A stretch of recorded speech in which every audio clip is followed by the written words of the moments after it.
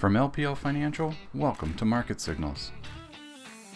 Hello, everyone, and welcome to the latest LPL Market Signals. Jeff Bookbinder here, your host for this week with my friend and colleague, Dr. Jeffrey Roach.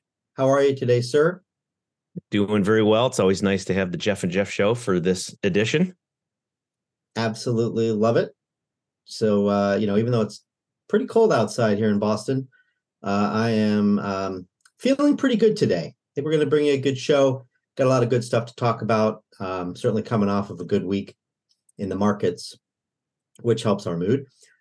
So after we look at these disclosures, here is our agenda. Rally continued last week. Nice gain for stocks, but just wanted to highlight that it was a little bit narrow. Next, we'll talk technicals. Our weekly market commentary this week is a technical check-in, I guess you could say, where we'll look at the S&P and at the 10-year yield. Next, and this will be your section, Jeff, we're going to talk about some emerging cracks in the economy. Not trying to be scary or anything like that. The point of this is just something to watch out for. It shows maybe this economy is poised to slow down. And then finally, the week ahead. It's actually a pretty fun week to preview, Jeff, because we have CPI, which is big, of course, with all the attention on inflation. We also have retail sales, which is an important report as we get closer to holiday season. Earnings, whole bunch to talk about as we preview the week ahead. Biden-Xi meeting. There'll be a lot there. So let's get to it.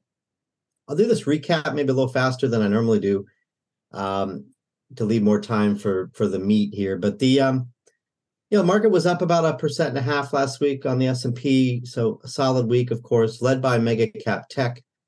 So you see here on the sector side, the tech sector was up almost 5%.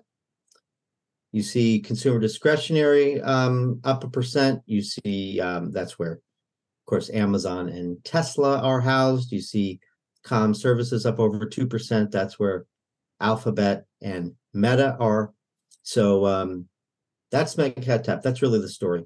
A lot of people ask, can that group continue to rally? And frankly, with the earnings strength that we've seen and the improvement in the macro environment, I'm talking about cooling inflation and evidence of stability in interest rates.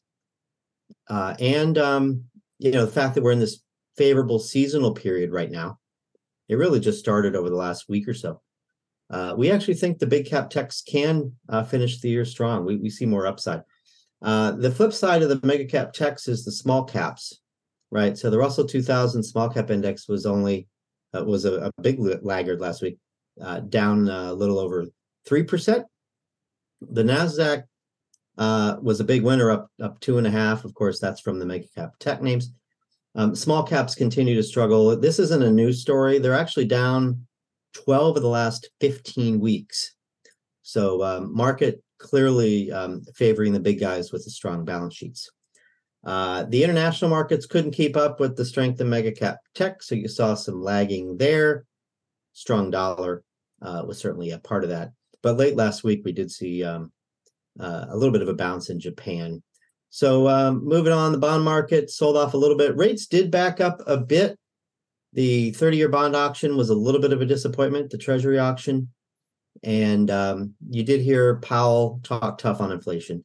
So, a little bit of a negative week in the bond market, but not too much. So yields are in the 465 to 470 range on the 10-year as we're recording this Monday, November 13th, 2023 in the afternoon. The commodity markets were weak. There's probably a little bit of China concern in here, but energy is the biggest laggard in the commodity space lately. You had oil down about 4% last week, and dragging the energy sector with it. That continues to be an area of weakness. We think it'll find its footing soon, but the supply-demand situation in oil has been a little bit bearish. Too much production, too much supply, and we haven't seen the Middle East situation spill over to the point where it would impact Iranian production. So oil trying to get back above 80. We think there's some upside there, but we are in a little bit of a seasonally weak period. So let's move on to technicals, and then we'll get into the economic situation. So starting with the 10-year yield, I mean, you could argue the 10-year matters more than the S&P here. We have, pulled back from 5%, as I mentioned, into the 465 to 470 range. We're watching 435. If we can get to 435 on the 10-year, that would break the uptrend and potentially bring lower yields into play. Now, that's just a technical perspective. You certainly have the fundamentals at work here too, but we do think inflation will come down, continue to come down. We'll see more evidence of that. Yeah, Jeff, I just want to jump in here for a quick promo. We talk about the weekly market commentary, which you did, Jeff, in the outset during our agenda. Just to remind the listeners, that is on our LPL.com website. And so you can get a little bit more into the weeds on where these charts are sourced. So LPL.com under the newsroom is where we have our weekly market commentary. Yes, thank you for that, Jeff. So these charts are from that section of our website. This was put together by Adam Turnquist, our chief market technician, and he certainly is very adept at identifying these support and resistance levels, identifying these trends. So 435 is the number to watch on the 10-year yield. 4,400 is the number to watch on the S&P 500. We're right around that number today as we're recording this. Did break above it Friday, but we really want to see that level hold for a period of time to break the downtrend in the S&P 500, which is really the mirror image of the uptrend that we've seen in the 10-year yield. Here's where I said that this has been a narrow rally. We've had these two straight really strong weeks for stocks, but if you look at the percentage of stocks in the S&P 500 that are above their 200-day moving averages, that's how we identify uptrends. It's actually quite low now. Last week, it dropped from 44% to 42%. And as you'll see here on this next slide, when you're in the 40s or lower on that metric, forward returns tend to be weak. So, of course, this doesn't hold every time, but if we stay in the 40s, that is at risk, or go lower. That is increasing the risk that this market is down over the next several months, or maybe even as long as 12 months out. That's this quintile 5.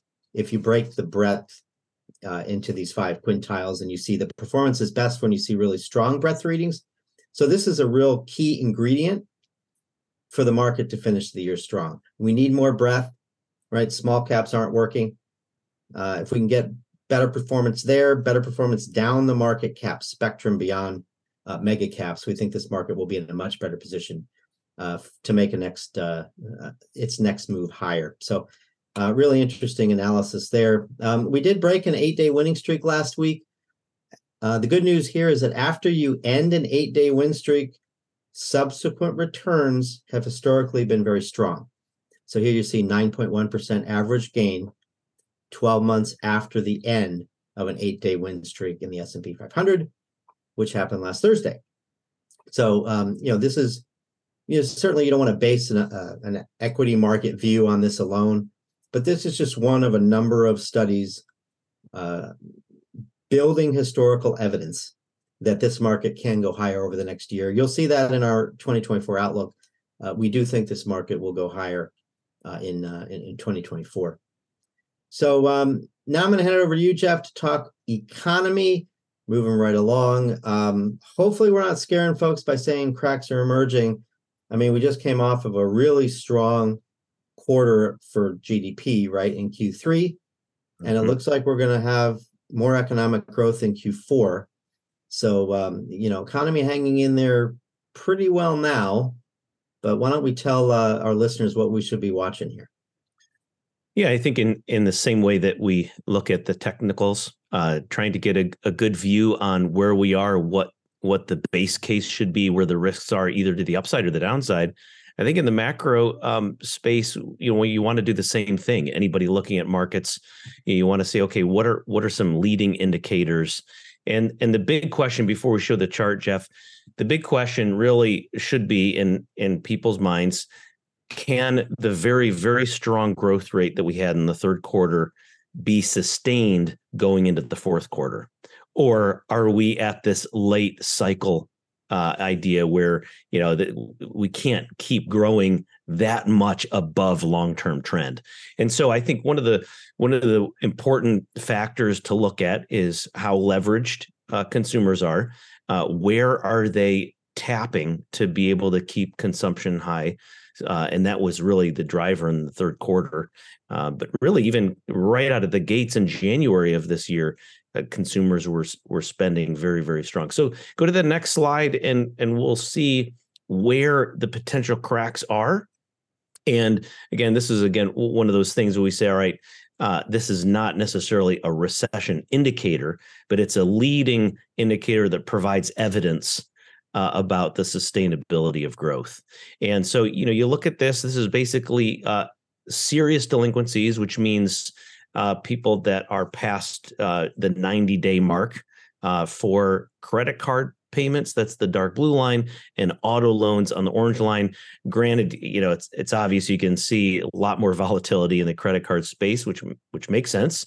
Certainly smaller balances than what you're looking at from your car loans. And so both of those metrics, in terms of the balances that they're carried forward, are reaching highs relative to where we were pre-pandemic. So Jeff, you think about the economy in 2019, 2018, right? We had some trade wars. We had a lot of debate, particularly in DC, a lot of political banter. And we were really kind of near a late cycle of this long moderation, right? So if you look at this graph and you say, okay, look at the gap in time between the two gray columns. That's just basically telling you, we had a recession, the great financial crisis, we call it, in the 2008 timeframe. And we had several years of solid growth, no recession.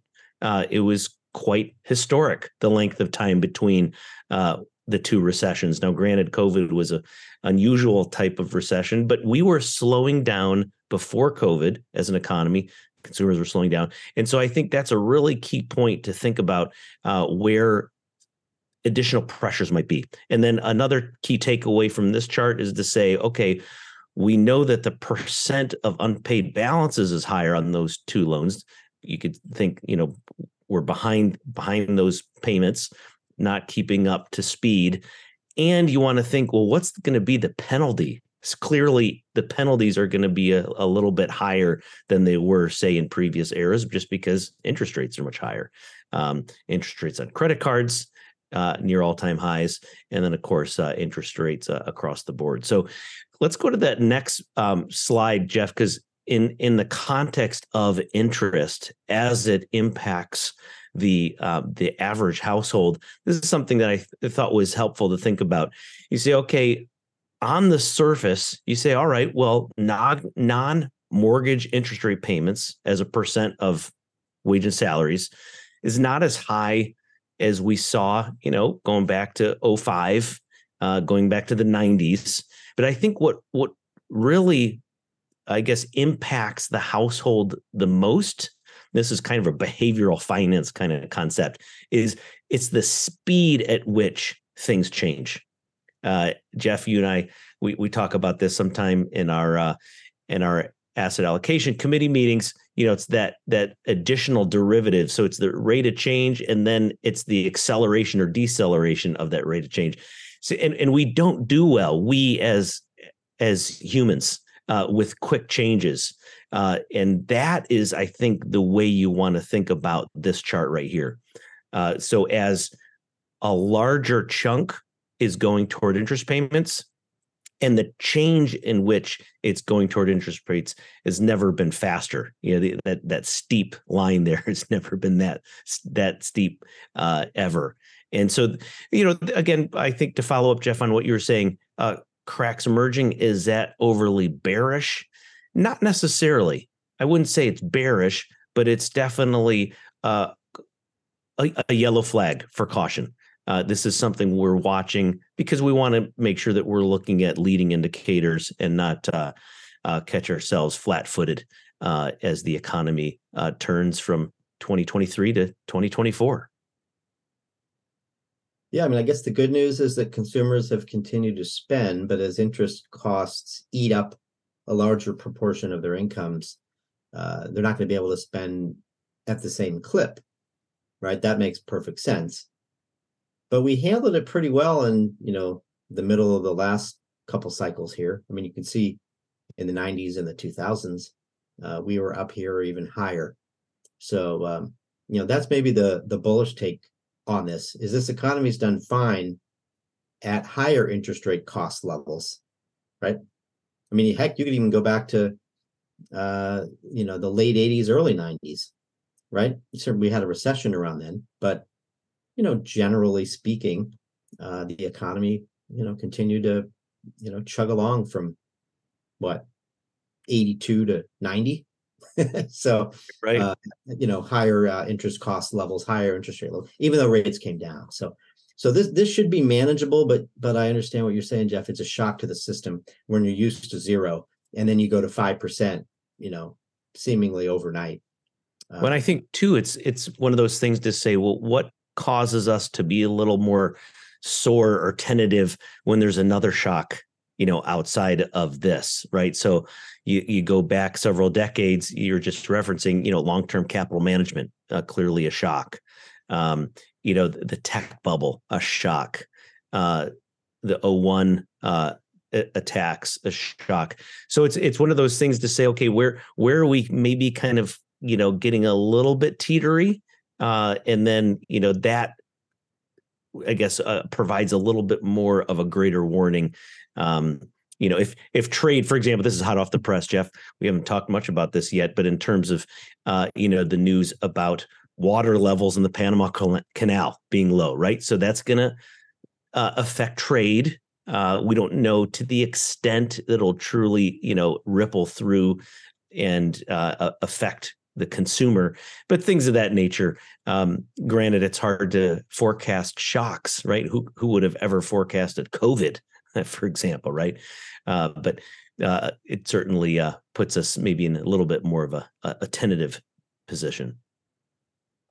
Yeah, absolutely. So good discussion there. Let's continue the economic discussion, Jeff, and talk about all the data that we have this week. So I highlight what I think is important on this economic calendar every week here. And I have a lot of yellow. So, it's pretty obvious that the CPI matters. It's pretty obvious that retail sales matters. That's a big piece of the economy. I think probably something like 15% of the economy. Jeff, you can correct me if that's way off, but I think it's something like that. But housing really matters these days because you've got interest rate sensitivity, as we know, with high mortgage rates. So I've highlighted some housing data, and jobless claims really matters, right? We're watching the job market closely. That number's ticked up. And some people watch that as an indicator of recession. If it moves by a certain amount, somewhere around 50 to 75,000 claims off the lows, you tend to get a recession. So we'll watch that one closely too. I highlighted that. I guess that covers it. Oh, and small businesses matter. So we watched the NFIB small business survey. So got any calls on any of this data? What should people be paying close attention to, Jeff? Well, I think one major takeaway from the slide here, and yes, you a lot of things highlighted. I guess you could argue that you could even have more highlighted, right? Import prices, maybe not anymore, but when we were very concerned about supply chains impact on consumer prices, import prices could also have been highlighted. I think the key takeaway here is this is going to be a first look in this first month of the fourth quarter. So you can see in that column, most of this is for October. And so I think that's why markets are going to be focused on some of these reports. We're going to get a decent look. To your point about retail sales, this is not the most comprehensive metric on the consumer. We have to wait a little bit later in the month. I have to give government data collectors a little bit more time because the retail sales report is heavily focused on goods. It does have restaurants as services, but most of our economy is a service-based economy, and so that's why you could say, "Oh, retail sales certainly gives us a good first look," particularly in some of those cyclical components like auto sales, and that's something that's going to be worth focusing on. And then, of course, on Tuesday the 14th, we're recording this, by the way, on Monday the 13th. And, tomorrow we're going to have that inflation metric. And I think the reason why markets will be focused there, of course, is that we're going to see a pretty decent moderation in the headline month-to-month number on the back of declining energy prices. So that's certainly going to be I guess you could say, one of the positive things that we can look at for this coming week. Yeah, certainly core is more closely watched by markets and by the Fed. But core, some of those lower energy prices sometimes seep through to other areas of the economy. Maybe not quickly enough to show up in the same month, but I don't know if you've studied that, Jeff, but it seems to me like when you have good news on the headline, you usually don't get bad news on the core. Well, you're right. It pays to go into the details, and that's kind of the key point of why we're here at LPL Research, to dig down into the details. It's going to be, services. It's going to be clearly rents. That's been one of those categories we're waiting for that to show up in the official metrics. But you're right. It's very important to dissect these numbers, whether it's just the headline or the core, which, by the way, core for our non-financial listeners, that is excluding food and energy. And I see it right there. You have it typed out. So good call out there, Jeff. Thank you, Bloomberg. So, we're looking for 0.3% month over month on core. I like that expectation coming in because, if you get 0.24, you're going to round it to 2 and the market could rally on that, right? We really want to string together some 0.2s and some 0.25s to get where we and where the Fed wants us to be.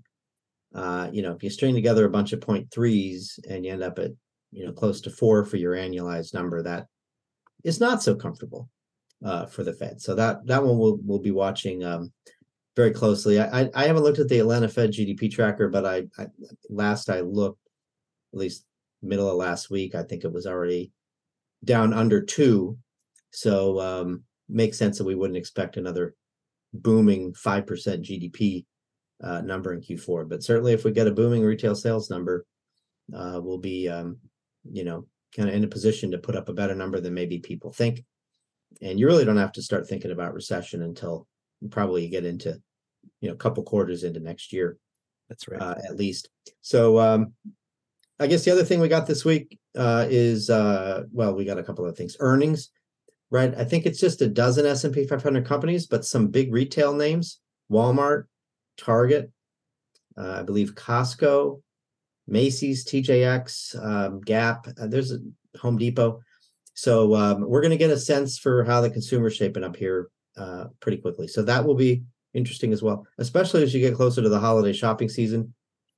Some people would claim that we're already in the holiday shopping season as we prepare for Thanksgiving, or we, buy half price candy at our local drugstore after Halloween. But from what I've seen, Jeff, I want to hear your take on this too.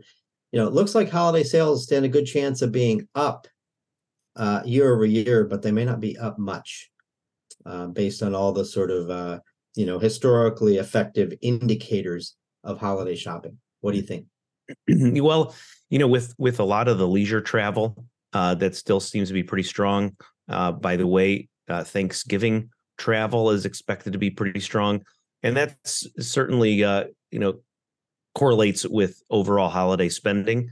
And we could see, kind of a 3% year-on-year growth in holiday sales. Of course, the early online shopping, Prime Days, for example, earlier in the year suggested that consumers are still very interested in purchasing goods. It's not just a shift towards services. Remember, we've talked about this over several podcasts and things. We saw an overall shift to services away from goods, maybe coming out into 2022. But it's amazing how strong the consumer has been, both goods and services. And so at this point, like I said, this is going to be a key week for understanding October, how things are going to flow into the rest of this fourth quarter. But so far, the cracks are emerging, as we said earlier in the podcast, but it hasn't really hampered spending quite yet. Yeah, absolutely. If we do get a 3% increase in holiday sales, that's flat volumes, right? Essentially, that's all pricing. So, it'd be fine, but it wouldn't be great if you put it in that context. People aren't going to be getting more stuff.